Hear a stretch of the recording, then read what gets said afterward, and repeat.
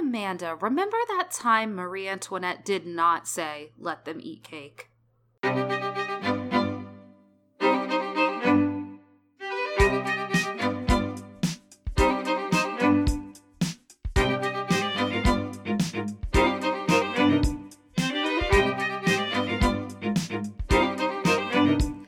Hello, and welcome to Remember That Time, an historical podcast. I'm your host, Amanda Webb. And I'm your host, Anna Webb, and this is a podcast where two sisters totally geek out about their favorite moments in history.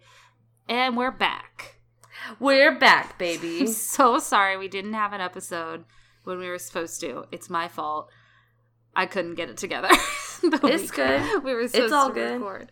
It's all good. I mean, I was moving anyway. It was a lot. There was a lot happening. That's true. It's just it's a weird time.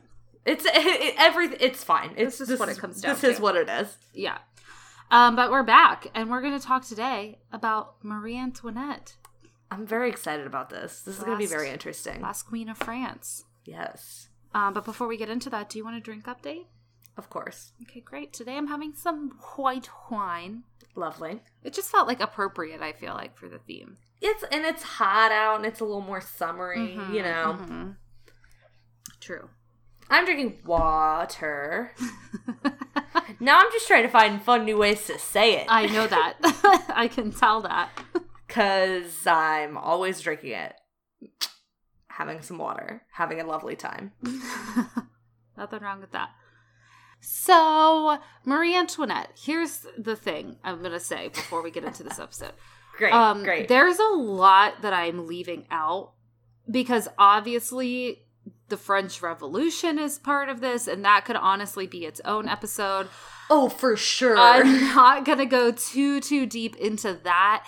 And there's a lot to know about Marie Antoinette. I just can't fit it all into the length of this episode. That's what happens with, like, royals, is that their lives get so heavily recorded, and it's also interesting that you're just like, oh my god, what do I leave in, what do I leave out? Like, right. Well, and it's, it's the 1700s. It's not like thousands of years ago. Right. So there's a lot of information. So, sorry if I gloss over parts of the story that you wanted to hear or that you are interested in. This is going to be just like the gist of Marie Antoinette's life. I love and it. Death and et cetera, et cetera. So, let's do it. Oh, also, I'm going to apologize in advance for the mispronunciation of the names. There's a lot of French names and some Austrian names, and I'm okay with French, but I'm not amazing at French. So I took French in high school. I took 4 years of French in high school and don't remember much of it. And you're about to see what that does for you with the American education system. Yeah. Okay, so Maria Antonia Josepha Joanne is born November 2nd, 1755 at Hofburg Palace in Vienna, Austria. Great start. She is the youngest daughter and 15th child and second to last child of Empress Maria Theresa, who is the ruler of the Habsburg Empire. That's too many children. Yeah. And Francis I, who is Holy Roman Emperor. So she gets started off on a pretty decent foot.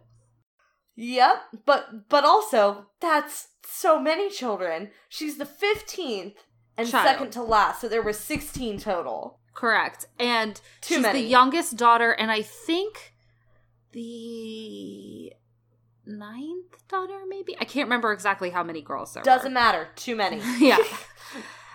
She is born on All Souls Day, which is a Catholic day of mourning. And so during her childhood, they actually would celebrate her birthday the day before on All Saints Day, because it was a little more of a happy day. That's so interesting. Yeah. Huh. She is raised mostly alongside her sister, who is also named Maria. Why? You'll see this as a theme. Well, I'm certain. With 15 children, your creativity's gotta run out somewhere in there. Well, her mother's name is also Maria. Which Maria was she of the daughter? Maria Carolina, I'm not sure which way they said it, who is about 3 years older than her, and they are raised by a governess, Countess von Brandeis, who is the governess for most of the royal children in the family. All 15 of them. Oh, that's too many. 16. Oh, God, that's right. By the time they're done. It's too many. Maria Antonia spends most of her childhood going between the Hofburg Palace and the Schönbrunn Palace. And at the latter is where she meets Wolfgang Amadeus Mozart on October 13th, 1762. She's about 7 years old, and he's like about 2 months younger than her. Oh, my God. And obviously he's a child prodigy at this time, so she's like already making connections. That's wild. Well, those what are happens people when who you're like rich. Obviously lived at the same time, but my brain doesn't connect them. Sure. You know You kind of think of them in their own times. Yeah. Even though it was very obviously the same time period. Yeah. But I didn't realize they would have been children at the same time. That's very interesting. Yeah, that makes sense. I see that. So Maria, of course, receives tutoring. But it actually doesn't take super well. By the time she's 10, she cannot write correctly in German or any other language that they use at court, like French or Italian. She doesn't write it very well. And she doesn't converse very well in any of the other languages. Okay. But she does become a good musician. She's tutored by Christoph Willibald Gluck, who is an opera composer. I have it in my notes later because we loop back around to mentioning him one more time. But she plays harpsichord, and flute. Wow. And she she's the one who will sing at family gatherings and stuff at court, you know. I know what you're thinking of. We're watching Emma the other day, the new one. And there's a scene where they're singing, and Anna just, it's at a party, and somebody's playing the piano, and they're singing a song. And Anna was watching the scene, and she looked at the screen, and then she looked at me, and she went, they just let anybody sing back there, huh? Well, they did. That was a thing. Me. I, think about it constantly. They just let anybody sing, and people just sang. I think about it every time I watch the made-for-TV version of A Christmas Carol, where they're all singing, where they're all singing around the piano, and I'm like, why did they just let anyone sing? Just let anybody sing back then, huh? God, that really got me. Well, Maria Antonia is apparently actually a good singer, so I would believe that given her tutoring, but right, it's true. They really did just what? You're bored? Learn the piano, sing. Oh, you can't this sing? is I don't care. Just sing. This is entertainment for the group. Someone get up, sing something. Can you sing at all? No, don't care. Sing something. do you have a voice? Great, you're in. You're up, kid. So moving ahead a little bit, after the 7 Years' War and the Diplomatic Revolution of 1756, the alliances in Europe are changing pretty drastically. So up until this point, Austria, Maria's home country, has been in an alliance with Britain, but at this point they no longer are. And so they're looking to firm up other alliances. And her mother, Empress Maria Theresa, decides that she is going to sort of mend the muddled past that the country has with France, and that's where she's going to firm up her alliance. And this will happen by marrying Maria Antonia to the Dauphin of France. I will never get over the word Dauphin because it looks and sounds like dolphin. And every time I'm like, I know that you are royalty, but also you are the dolphin. Congratulations, you're the dolphin. The Dolphin of France. Wow. The Dolphin of France. There's no L in the word, though. Nope, but it makes me think of it every time. Yeah. So, on February 7th, 1770, the marriage is proposed between Maria Antonia, who is 14, and Louis Auguste Duc de Berry, the Duke of Berry, who is the Dauphin of France, and he's 15. Wow. Hey, 1 year, I'll take it. I know, right? Same age group, killing Great, it. loving it. Louis Auguste is actually the grandson of the then current king of of France, King Louis. Oh, that's going to be fun. Yeah, that's going to be fun. King Louis XV. And he becomes heir at the age of 11 when his father dies. So his father at the time is Dauphin. He passes away. So in 1765, at age 11, he becomes the heir to the throne in France. So Maria Antonia formally renounces her rights to the Habsburg domains, which is like a pretty big thing to give up for France. Like, that's a lot. But but also she was 15th in line, so I guess she probably wasn't going to inherit. She wasn't going to get him anyway. That is true. Yeah. And then on April 19th, Maria is married by proxy to Louis, which means they're not in the same place. And she is at the Augustinian Church in Vienna, and her brother, Archduke Ferdinand, stands in for the Dauphin. Hate that. I know. Well, it's really just, she said the things to someone, I guess. And he said them to someone over there, so now they're married, which is a wild concept to me, because this is the whole point, that you're in the same place. Not if you're thinking of marriage as a contract. It really just is that they need to sign. I guess it is just, at that point, a verbal contract, so they just have to say the right combination of words being watched by the correct person. Exactly. That's wild. You just imagine that, like, verbal contract happening in the same space, but I guess it doesn't matter. Well, so then, on May 14th, Maria arrives in France. She is escorted by 57 carriages, 117 footmen, and 376 horses. Wow. I got that from biography.com, and I was like, that is so specific. I have to include it here. And when she arrives in France, that's when she takes on the French version of her name and becomes Marie Antoinette. Right. And then on May 16th, that is when they are married in a formal ceremony, which takes place at the Palace of Versailles. All right, we're getting there. We're getting there. So there's a mixed reaction to Marie Antoinette in France. At first, she's pretty well liked by the common people, but there are still a lot of people in France who oppose the alliance with Austria, who immediately are like, not down with this. Don't really want her here. Right. Also, she and her husband are just like polar opposites.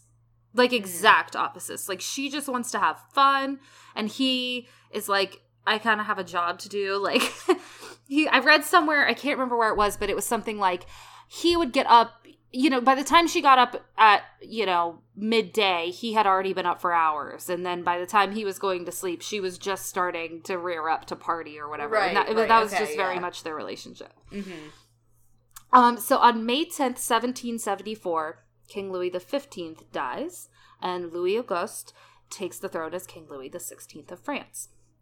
And Navarre. Sorry, I didn't finish his title. Can't forget. No. And then Marie Antoinette, of course, becomes queen. And she's 19 when she becomes queen of France. So far, not that bad. Not as bad. Most of this is like, they're the same age. He became king when he would have been 20 at this point. They don't need a regent. We have had worse. We've had much worse. Yeah. This is not that bad. And even though their personalities are polar opposite, they don't hate each other yet. So far, this is a decent start. Sad to think of how it ends. Yes, it is. But I will take this start because we have had worse. Right. So when Marie Antoinette becomes queen, she's not actually very interested in politics. This is coming from Britannica, this info. Our good old friend Britannica. But she is interested in politics in the sense that it can allow her to secure favors for her friends. Sure. This is like a pretty big constant in Marie Antoinette's story. I've heard many stories that are not about Marie Antoinette, but do directly involve her and her friends doing stuff. Like her doing stuff for her friends. It causes some tension. May 24th, 1774, King Louis gifts this chateau on the grounds of Versailles to Marie Antoinette. It is the Petit Trianon. Great. Which had been built by Louis XV for his mistress, Madame de Pompadour. Oh my god, I love her. Oh, she'd make a great episode. Good episode. I love her. That's one of my favorite episodes of Doctor Who. That's about her. I love her. Oh, she's so good. She's so good. Yeah, also, that should be an episode wild too. gift to give to your wife. Hey, Well- my great whatever grandpa built this house for his mistress. No, just Do his you wanna grandpa. live there? Oh, Just his grandpa. My grandpa built this house for his mistress. Do you want to live there? It's Yeah, but wild. Madame de Pompadour was more than a mistress. I know that. You know, but anyway. But on paper, that's nuts. Yeah, but it's on the grounds of Versailles, so it's Right. really just like her own living quarters, basically. And she is allowed to renovate it to her tastes. She's allowed to redecorate, and this leads to a lot of rumors that she has, quote, plastered the walls with gold and diamonds. I'd believe it. Marie Antoinette loves to spend money. Oh boy. She Here spends we a go. lot of money on fashion and gambling. But France is in the middle of a financial crisis. They're in a Yes, they ton are. of debt, and they are not doing well. And she's just like, money, money, money. Yeah, she spends a lot of money. And she and her court also adopt a lot of English fashions, like the dresses. The dresses they adopted were made of Indienne. I don't know if I'm pronouncing that right. Indienne, which was a material that had been banned in France from 1686 to 1759 to protect local French woolen and silk industries. That's very interesting. Yeah, I never knew that. And But she just said, who cares? she said, I'll have it, please. So not great. And also at this time, the Flour War is going on. The Flour War of 1775. Flour, you know, the food that you used to bake with, not things that grow out of the ground. Yes. And this whole thing causes a series of riots because the price of flour and bread are so high in France. And so it really damaged her reputation that she's like Right. spending all this money while all of this is going on. And people really start to blame her for all the financial troubles of the country, saying that she wastes all the crown's money. Yeah. Which, yes and no. I would say it's, she's not to blame for getting them into the situation. No, they were already in the crisis. But she certainly doesn't do anything to help them get No. out of the situation. And in fact is probably making it worse. she contributes Yes. to the issue. Marie Antoinette has many favorites at court, both male course. admirers, and then she's got all of her close female friends at court as well. She's got a court squad. She does. Her squad. Too bad she's not a child, or it would be kid court. Yeah, right. Well, A shame. 19. No, that's an No, adult. she's Although, she's kind not of a a child. kid court to me is like a boy king in yeah, kid court. yeah, That- like that- 10 and under. That Yeah. at most would be teen court, which is not fun. That's just a bunch of punks. Teen court sounds terrible. Terrible. Ugh. Terrible. God, teens. And then 1774, she brings her former music teacher, the German opera composer Christoph Willibald Gluck, to France and took him under her patronage, and he remained there until 1779. Nice. Here's Uh-oh. Uh-oh. I read ahead a little bit. so Louis XVI and Marie Antoinette have a lot of trouble consummating their marriage. You can read an absurd amount about this topic. Like with way too much detail.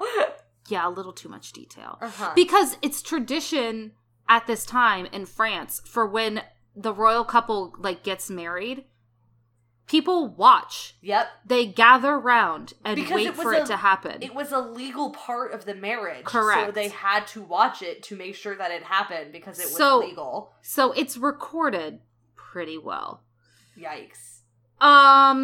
So they have trouble consummating the marriage, and the queen is childless through the 1770s, which brings about a lot of rivals, including the king's brothers, who could inherit the throne if she didn't produce an heir. And they spread a lot of rumors about her and her alleged affairs, one of which we will loop back to at a later time. Sure. So in August 1777, Louis and Marie finally consummate their marriage, and on May 16th, 1778, it's confirmed that Marie Antoinette is pregnant. Wow. Yeah, well, you know, once you get the hang of it, I guess. if you're, I don't know. I don't know what else to say about that. God. You said, wow, like it, Well, it's their job. I know. It was just quick. Yeah, but that's a long time into their marriage. Yeah. They got married in 1770. Oh, So, yeah. So she gives birth to a daughter, Marie Therese Charlotte, who goes by the title Madame Royale, which I love. On December... That sounds like a drag name. It does. It fully is. On December 19th, 1778, at Versailles. The child's paternity is contested. As were the paternity of all of her children.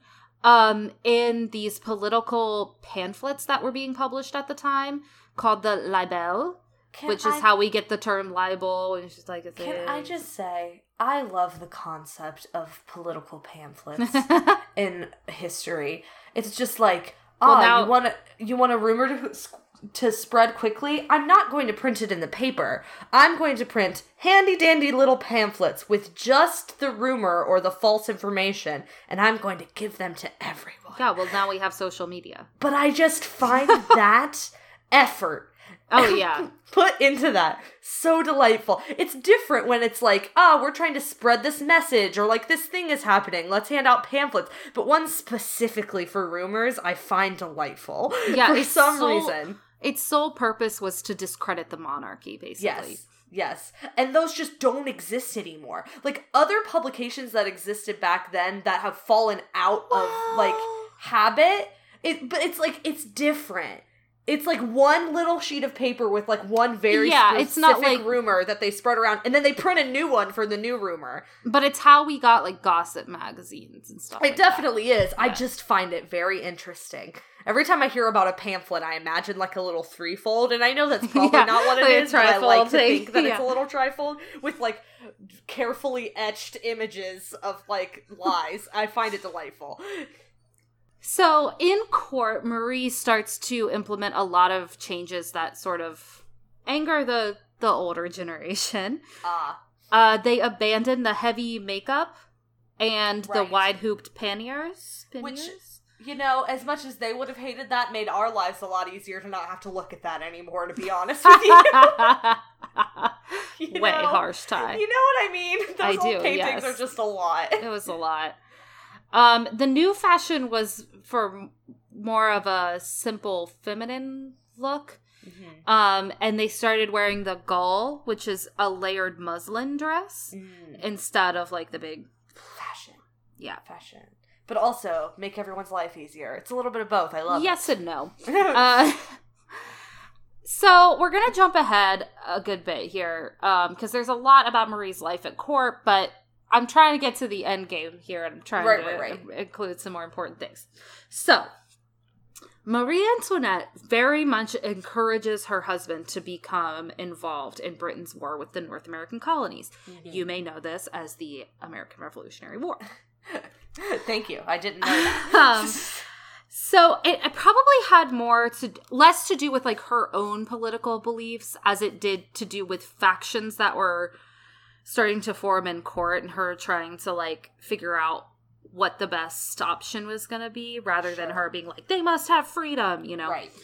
But she does play a really important role in securing Austrian and Russian support for France, which sort of became the league that stopped Great Britain's attacks in America. Mm-hmm. She helped the European organizing against Britain that allowed America to be like, bye. Yeah, well, and she had a lot of influence in Austria and Russia, and she very much used that. Yeah. So, by 1783, Marie is playing a bigger role in getting ministers appointed, which gives her more influence in government. So she's starting to move to this place where she's like a little bit more political, but it's still just like she's just getting her friends' appointments. Right. She secures the appointments of the Minister of War, Secretary of the Navy, Minister of the Royal Household, and the Minister of War and the Secretary of Navy that she secures the appointments for are the ones who help France aid America in the war. That's so interesting that she's just like, well, my friends want these positions, so I'm going to give them to them, not really caring about what their political opinions are, but their political opinions at that moment in history had such huge influence. Well, their political opinions, I think, see, my speculation is that in her mind, it wasn't so much about what are the what will they do politically, as it was, how can I get people that don't like me out and put people that do like me in? That was like all she cared about was her own survival, basically. Right, but which I understand. Like, it's just like, it just also so happened that those people she wanted in had these leanings that had such a huge influence on history, and she didn't care about those. And she just wanted them in. Some of them even, like, were kind of useless. Like, you know, we'll get back to that. It's really interesting. Yeah. So in July of 1779, Marie is in the midst of her second pregnancy, and it ends in miscarriage. And this is confirmed by letters between her and her mother. Although some historians thought that she may have experienced bleeding related to an irregular menstrual cycle, which they mistook for a lost pregnancy. Like, she might not have even been pregnant.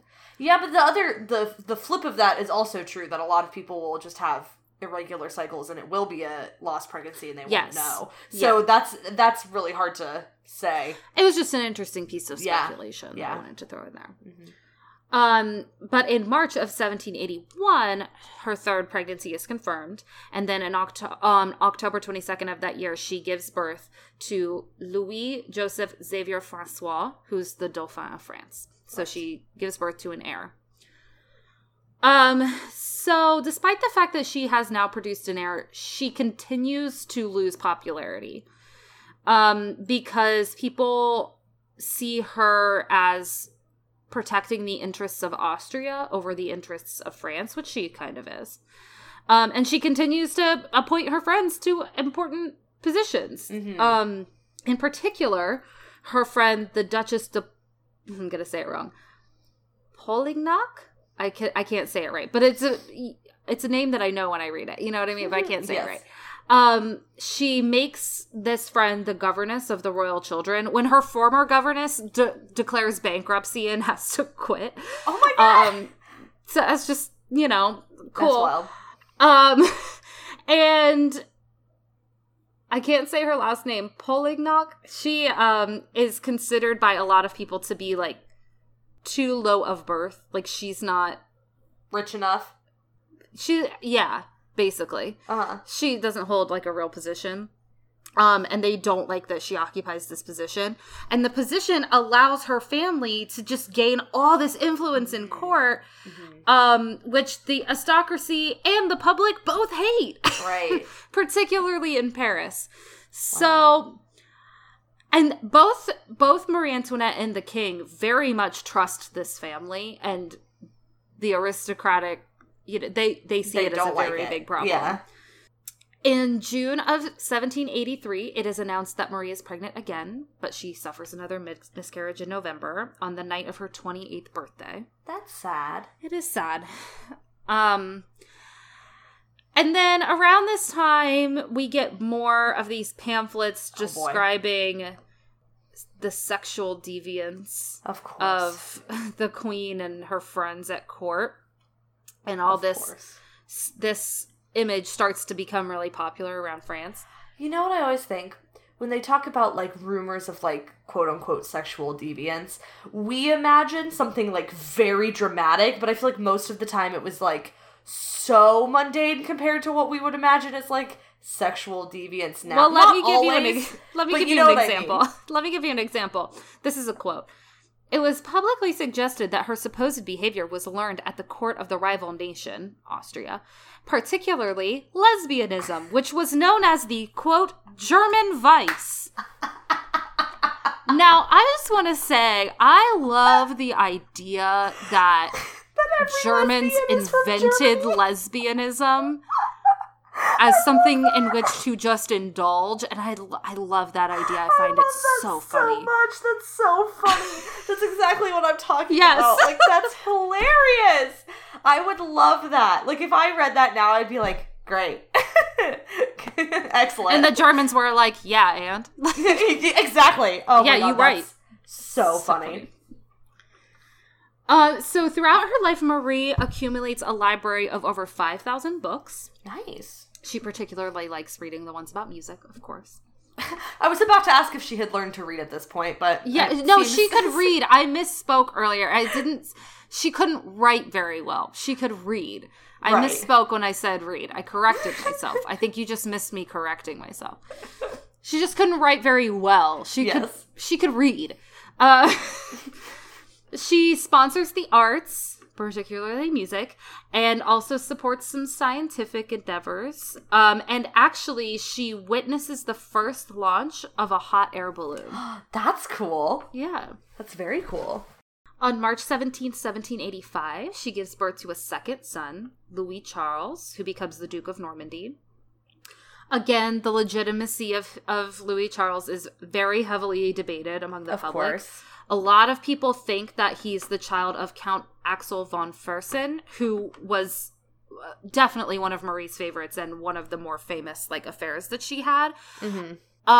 And there was this whole thing where like people really debated this for a long time, but then people were able to confirm that like the conception of this child actually did coincide with a visit that the king had made to Marie. It just also happened to coincide a little bit with one that von Fersen had with her too. And I just always think, like, really, how many nobles in history were not legitimate and we'll just never know. Like, this whole thing about like birth and purity, but like there is no way that like I guess every royal is related to the person that they get their royalty from. But you have to remember that like the thought at the time was like it shouldn't be illegitimate because the woman's not supposed to have affairs. The man can have affairs. So they're used to the men having illegitimate children. The kings have a lot of illegitimate children. But the women, for that to happen with them, would be like constitutional crisis disaster. Right. But I also just think so like, it's just more talked about. Oh, and but you know, like there are definitely ones that were never talked about. Like, I find it really unlikely that like, I don't know, whatever King Henry was like directly related to whoever was the noble that first gave him his nobility. You know what I mean? Like, well, the noble that first gave him his nobility won in a war, so you know that's a little different. Right, but you know what I mean? Like, I find it unlikely that like every son of a king was a son of a king. Yeah, no, I'm totally with you. But also, he's not the heir at this point, so it doesn't matter. Yeah. But the chances are that it probably was Louis' son. And in fact, most people now believe that he was. So July 9th, 1786, Marie gives birth to her last child, a second daughter, Marie Sophie, Helene Beatrix, who goes by Madame Sophie. Yeah, that's the best name out of all of them. But did you notice that both of their girls are Maries and both of their boys are Louis? That's a shame. Anyway, Marie Sophie only lives 11 months. Oh, that's sad. Which is sad. I will say, 4 kids, she did much better. I know, right? I know. She said, I'm good. I mean, and then other things happened, but she said, I'm good. Also, somehow only 2 miscarriages. She lucked out a little bit on that. Yeah, for real. So, in 1785... I love this story. We have the diamond necklace affair. I love this story. It's wild. I'm not going to go into the whole story because there's a lot that happens in it. But essentially, she is falsely accused of participating in defrauding these jewelers, Boehmer and Bassange, for this really expensive necklace that they had originally made for Madame du Barry, who was the mistress of King Louis XV, mistress, who, by the way, hated Marie Antoinette. It's a whole thing. She hated Marie Antoinette when she came to the country. Oh my God, it was a big deal. I left that part out because it was just like, that's too much. But you can read about that too. But by this point, she's dead. So she was not involved. There was this whole thing where, like, she was accused of having an affair with somebody in the church, I can't remember what position they held. It was a whole thing. If you want to know the whole story, here's what I recommend. There's a YouTube channel. Yes. I was gonna recommend this also. Yeah, called Watcher. That's the YouTube channel, and they do this series called Puppet History. I recommend all of them, but they do an episode about this. It's really interesting. If you just search Puppet History, it'll be one of the ones that comes up because there aren't that many episodes. So just search that on YouTube, and it's a really good story about it. But essentially, I'm not going to tell the whole story, but all the guilty parties are found out. Like, it is discovered that she actually had nothing to do with this. They try and convict the guilty parties. Somebody was impersonating her. It's a whole thing. Yeah. But it was so damaging to her reputation that she basically never recovered. That's so wild. Yeah. After all of this happens, she kind of stops partying so much. Starts focusing a little bit more on being involved in politics. I think by this point she probably realized, like, I'm not accumulating any power for myself. Mm-hmm. And that might be a mistake. Right. So she starts getting involved a little bit more in politics, and she starts showing more attention to her children, at least publicly, because she wants to be seen as this, like, caring mother. Right. She's trying to change her public image. Sure. It's not effective, ultimately. So after all of this, the king sort of starts becoming a little depressed. Mm-hmm. We could talk about it more if we ever did an episode on him specifically. Mm-hmm. But he starts leaning more on Marie Antoinette for political advice. Meanwhile, the financial situation in France is still in, like, a very big downward spiral. So, again, we've skipped some things, but now we're going to start, like, ramping up the action a little bit. So, the king, queen, and minister of finance call for a session of the Assembly of Notables, which had been on hiatus for, like, 160 years. Like, this assembly had not met. That is so wild. Like, that political groups like that can just, like, never meet.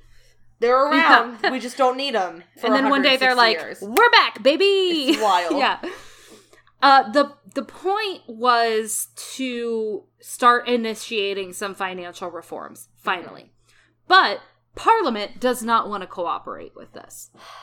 And on top of that, Marie does not attend the first meeting on February 22nd, 1787, which does not help her image. People start accusing her of trying to undermine the process. Oh my god. Because she didn't go to one meeting. Ugh, that's a lot.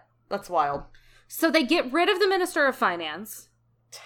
They keep trying to attempt reform in the assembly. They appoint a new Minister of Finance that the Queen requests.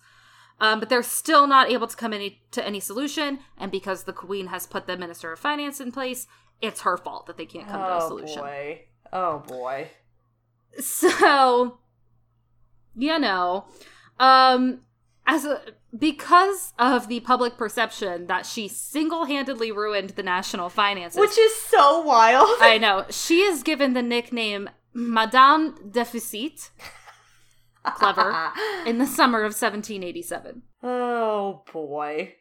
So, then, the king is like, this is not going to fly with me. And then on August 15th, 1787, he exiles Parliament to Troyes. And then... It's so wild. Then the May Edicts come, which are a series of edicts that start on May 8th, 1788, that basically just remove a lot of the powers of Parliament. Oh my gosh. Again, there's a lot more to that, but I'm not going to dig super deep into it. These are just like bullet points of how we get to where we get to. Marie does take part in the King Council, and she's the first queen to do this in over 175 years. Ooh. I don't know what all that entails. I didn't go too deep To be fair, that other group didn't meet in 160 years, so maybe there just weren't a lot of meetings taking place. Well, they weren't in financial ruin during those times. Yeah. So, you know, some of it, but, you know. And then, on August 8th, 1788, Louis XVI announces that he is going to bring back the Estates General, which is the traditional elected legislature of France. Had not been convened since 1614. Oh, boy. So, during this time, from 1787 to 1789, Marie is also dealing with the health of the Dauphin, who has tuberculosis. So things are not going great for her right now. Yeah. And then on June 4th, 1789, the Dauphin dies of TB. The people, though, are largely unconcerned with the Dauphin's death because they're getting ready for this meeting of the Estates General, and they want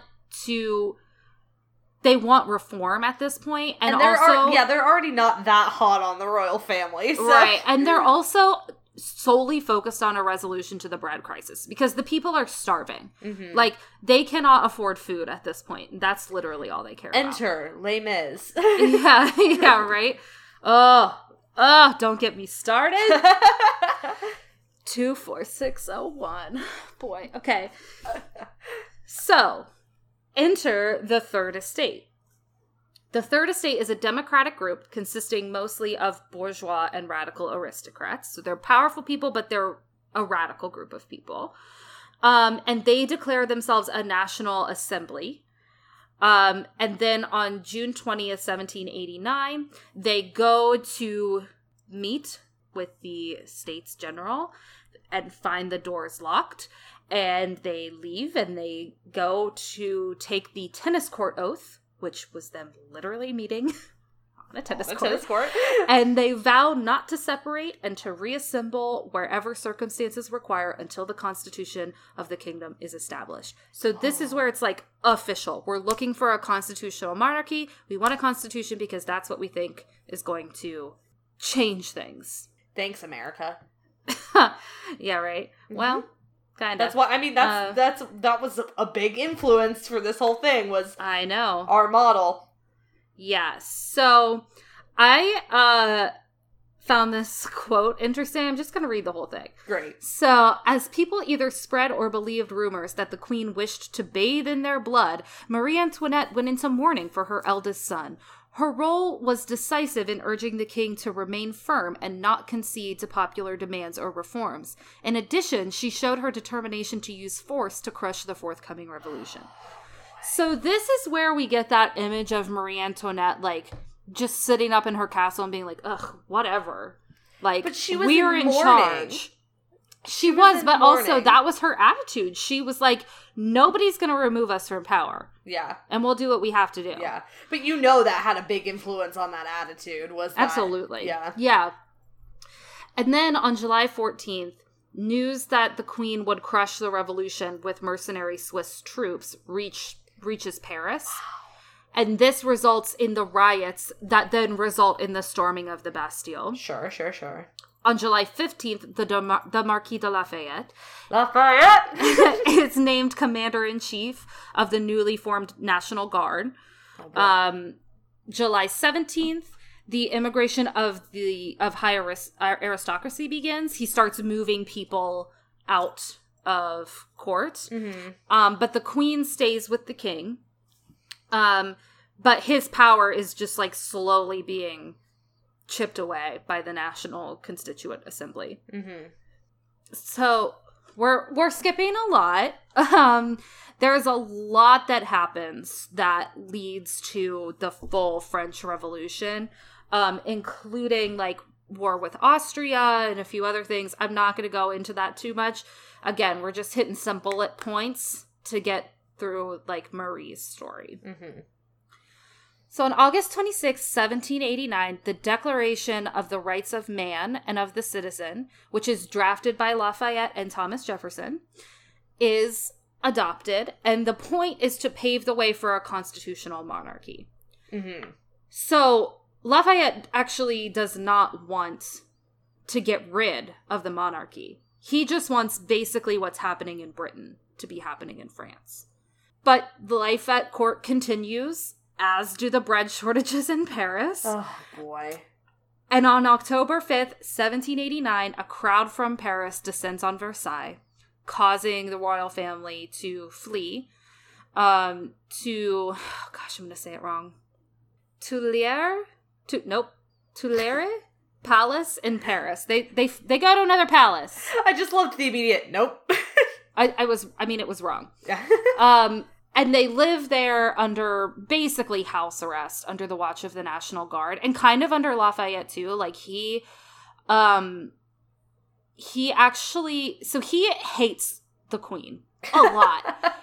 But during this time, he kind of like helps her to get through, like he helps her to survive, basically. Which ultimately kind of leads to his undoing. Yikes. But you know, it is what it is. Because technically he's in charge of her. Right. So during this time, there are a lot of plots to get the king and the royal family out. But like, Louis takes a really long time to agree to one, and when he finally does, it is executed so badly. It does not go well. They have this like elaborate scheme, and it's known as the flight to Varennes, to reach, you know, this other place, and some members of the royal family are supposed to dress up as servants for like a fake wealthy Russian baroness, and this is so elaborate. And the governess there was no way this was gonna work. I know, and the governess was supposed to play this woman, and they attempt the escape on June 21st, 1791, and within 24 hours they catch them, and within a week they're sent back to Paris. I want to see a play that's just this plot being executed incorrectly. It literally sounds like a Shakespeare comedy. It really, like, it's not good. good. Like, the lead up to it, and then them attempting it, and it failing, and then them getting, like, captured. Like, that would make a great play, I think. Yeah. And then they're brought to trial, but they're exonerated at this point publicly, for anything in relation to the escape. Sure. So then, after a lot of other things happen besides just that, again, so many other things happen. I'm sorry I'm skipping over a lot of them, but, you know, we've been recording for a while now, and I don't want you to sit here for 3 hours. So, in April of 1792, officially, the French Revolutionary Wars are declared. Okay. June 10th, 1792, a mob breaks into the palace where the king and queen are and make the king wear a red bonnet to show his quote-unquote loyalty for the revolution. And they threaten Marie Antoinette's life. Wow. So after this, the queen asks Fersen, who, by the way, is the guy she might have been the father of her kid, right? But probably wasn't, to urge foreign powers to carry out their plans to invade France. And also to issue a manifesto in which they threatened to destroy Paris if anything happened to the royal family. So basically, she's asking foreign powers to invade her country to squash a revolution. That is wild. And this becomes the Brunswick Manifesto, and it's issued on July 25th. The people are leading. The people are rioting. Yeah, big time. And then on August 10th, an armed mob arrives to the palace and forces the royal family to take refuge at the Legislative Assembly. The palace is invaded within 90 minutes by the mob. And then they massacre the Swiss guards who are there. Oh, that is wild. Oh man, the French Revolution is fascinating. Yeah, we could do a whole other thing about the French Revolution. We could do several episodes on the French, because it's buck wild. It is buck wild. So by August 13th, the royal family is imprisoned in the Tower of the Temple in the Marais. Okay. Marais, possibly. I don't know how to say it. And then on September 27th, 1792, this is when the fall of the monarchy is officially declared. Right. And the National Convention becomes the governing body of the French Republic. So a lot has happened, but this is where Marie stands at this point. It's so interesting that, so much of the French Revolution was directly influenced by the American Revolution, but functioned so differently. You know what I mean? Yes. Well, the difference was that, I think, the American Revolution, the people who decided they were going to fight were people who had served in the military. Mm-hmm. And they were like, this is how it's going to be done. Yes. So we didn't riot, really. I mean, we did a little bit. There, the Boston Tea Party was a riot, and things like that. But it wasn't so much like, because we're not on the land. Yeah, that's what it where really is. the It's not being oppressor on the is. land. And it's people who had already decided to leave that country because they didn't want to be in it anymore for whatever reason. You know what I mean? Like, for various reasons, but still. It wasn't so much like, we need to take this government back. It was, we need our own government, Yes, which is a totally different thing. Yes. But it's just very interesting that their connections and their differences are fascinating to me. Yeah, and we'll talk about it more when I officially talk about the Russian revolutions. Oh, because yes. I got a lot for those. So, once the National Convention takes power, Louis XVI is separated from his family and charged with undermining the First French Republic. And he is tried in December of 1792. Isn't that wild that they just have, like... That's how it goes. There's a new government, and here's a brand new charge for... I know that's how it's going. It's just interesting to me. With, like, no established, like, laws or anything. They're just like, here's your verdicts. You know? Yep. It's just fascinating. Well, he's found guilty, of course. And on January 15th, 1793, Louis is condemned to death, and he is executed on January 21st. So, throughout her... Obviously, Marie Antoinette is imprisoned at this point. She does have the sympathy of some conservative factions and some social religious groups, which were against the revolution. So, she kind of had a little bit of a glimmer of hope. And there were a lot of wealthy people on her side who were ready to bribe officials to get her out. But all of the plots to get her to escape failed. Yeah, because it was just, they're too far gone now. Yeah, and she's also separated from her son, who now technically, if they were still in power, would be the Dauphin. Right. Wouldn't he be the king now? At this point? Well, yeah, because he was dead. Yeah. Yeah, but they're separated, and she can't see him at all, and he has been made to turn against her, right, and accuse her of a lot of wrongdoing because now he's in the control of the Revolutionary Party. Oh, that is rough. Yeah. So on August 1st, 1793, at 1 o'clock in the morning, Marie Antoinette is taken to an isolated cell in the conciergerie. Great. As prisoner number 280. Wow. Isn't that wild? I know. She was Queen the queen to of prisoner France. number 280. Yeah. Wow. On October 14th, 1793, she is tried by the Revolutionary Tribunal. She and her lawyers get less than a day to prepare her defense. Yep. And then I am going to read the accusations because these were just some of them. Orchestrating orgies in Versailles. We started off on a running down this list. Sending millions of livres of treasury money to Austria. So basically laundering money. Planning the massacre of the National Guard in 1792. Okay. Declaring her son to be the new king of France. And incest, a charge made by her son, Louis Charles, pressured into doing so by the radical Jacques Hébert, who controlled him. Wow. And when she heard that one, she had a very dramatic response. She let the other ones go by, and then she made a show of that one because there were mothers in the crowd, and she was trying to get their sympathy, which she kind of did. Right. But also that one would probably have been the hardest one to take the first time you hear that. Absolutely. Oh, God.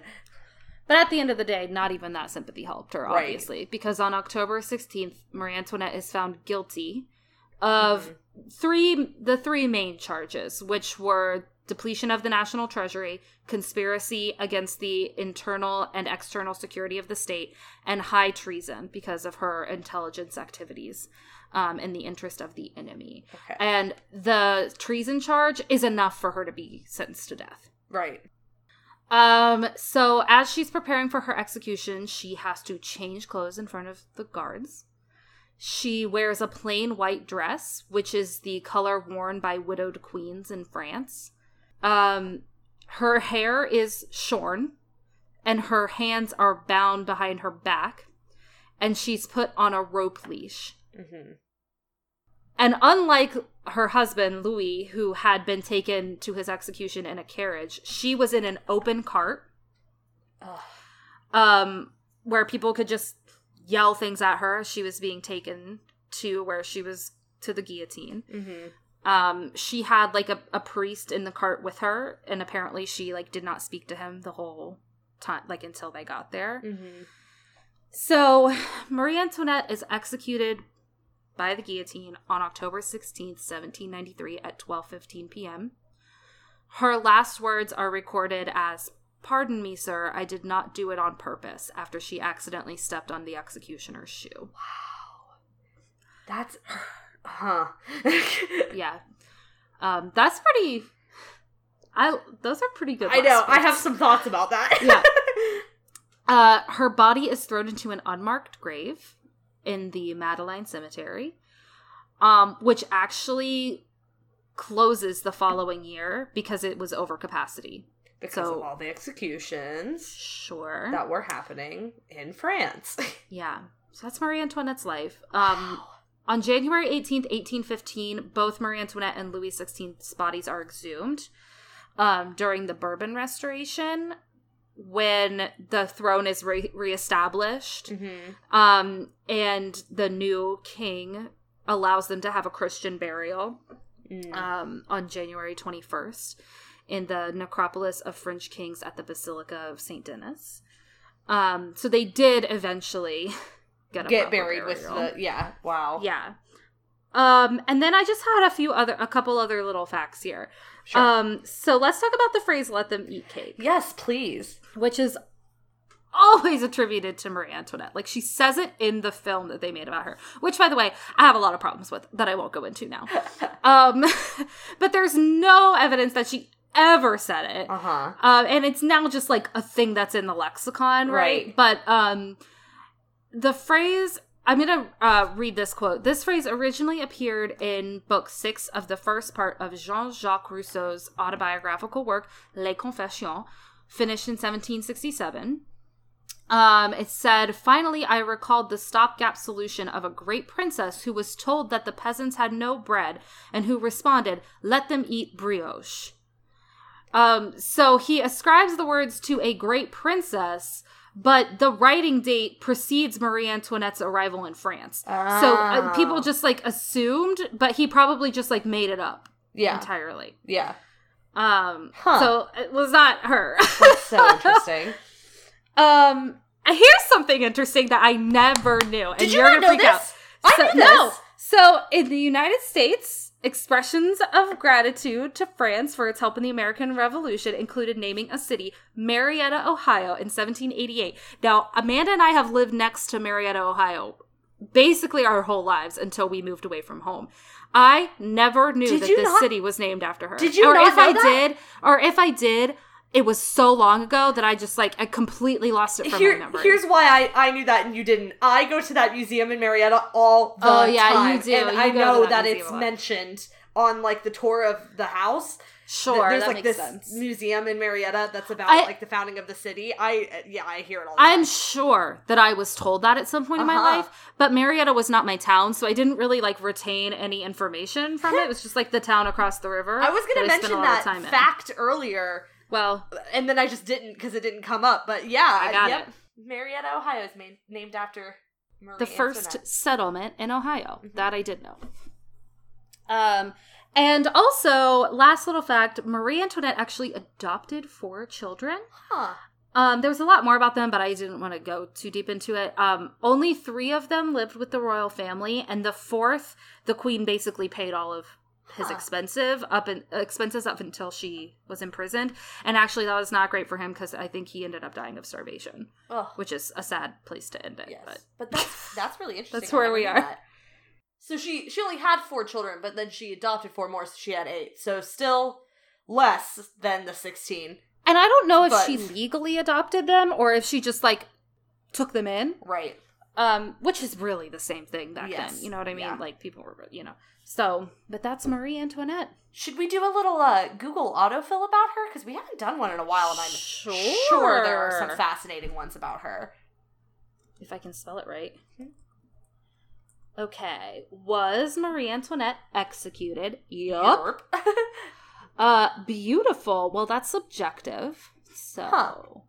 And then the next one is pretty. And then the one after that is, was Marie Antoinette evil? Just like...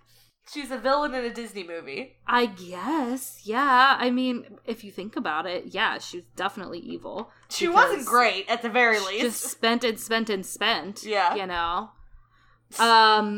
Was Marie Antoinette killed? Yeah. Yeah. Was Marie Antoinette a Habsburg? Yes, she sure was. Oh, here's an interesting one. Is Marie Antoinette syndrome real? What's that? So this came up a little bit in my research. It's basically where someone's hair turns suddenly white. And it comes from this lore about Marie Antoinette, whose hair supposedly turned white, like right after her execution. Huh. So that's like... It came up a little bit, That's like everywhere I look, it would be like Marie Antoinette and Marie Antoinette syndrome, but I like never got to that point because I was reading about Marie Antoinette. I've never heard that. That's really interesting. Yeah, so that's a good one. Is Marie Antoinette on Netflix or on Hulu? I don't know. She I've seen the certainly movie. isn't. The movie might No. be. Is Marie Antoinette syndrome permanent? That's a totally different question. Don't know how to answer that for you. Is Marie Antoinette French? No. They have a lot of questions about the syndrome. Is Marie Antoinette syndrome bad? Is Marie Antoinette related to Mary Queen of Scots? And also they want to know if she's related to Queen Victoria. Probably Queen Victoria was related to the Habsburgs, right? Yes. Yeah, I can't remember. I did a whole episode on her, but none of that's coming to my The brain right the now. Habsburgs came up somewhere in there, so there is some connection for sure. And then, finally, is Marie Antoinette movie accurate? And Anna Webb says no. No. I mean, she literally says, let them eat cake in the movie. Which is So I don't know what that tells you about the rest accuracy of the film. movie. Yeah. I don't think it's a bad film. It's just not accurate. Right. And it's a little weird. But that's Marie Antoinette, baby. I enjoyed that. She's a very interesting woman. Yeah. And again, there's so much. Like, you can read about Marie Antoinette for hours, and I did. And we'll probably end up doing an episode all about the French Revolution eventually, so or we can something talk a little surrounding bit. it for sure. Or at least an incident during it, so we can probably talk about her more then. You might talk about Lafayette at some point. There's a lot in there. I might do an episode all about Louis and his side of things. So, eventually we'll get more pieces of the story. We'll dip back into it. But I wanted to talk a little bit about her. So, there we go. I loved it. She's She's there's an a lot of interesting character. there's a lot of feelings to be had about Marie Antoinette, I would say. Yeah, for sure. That's a good way to say it. It's kind of the only way I can put it. Well, I don't know what's happening next time. Nor do I. But if you guys have questions or comments or suggestions for topics, we do have a suggested topic that we're going to get to at some point here that's on our list. But if you guys have any more suggestions, you can send them to us at rememberthatpod@gmail.com, or you can hit us up on Twitter at RTTpod. We're also on Facebook. Just search the name of the podcast and we will come up. And if you want to leave us a rating or review wherever you listen to this podcast, that would be awesome. And if you want to find me on the internet, I am at The Real Anna Webb. And I'm at ACW Nerdfighter. Did it. I say so much at the end, and you say like one thing. Yep. I love it. And that is not on purpose. It's just the first time we did it. Anna did all that, and then that's just how it's been forever. forever. To do it on another podcast I was on, so I just took the reins. I'll take it. I don't mind. I wouldn't remember all that stuff, so. I'm pretty good at that part, I think. the memory thing. So we don't know what's happening next week, but until next time, remember that time.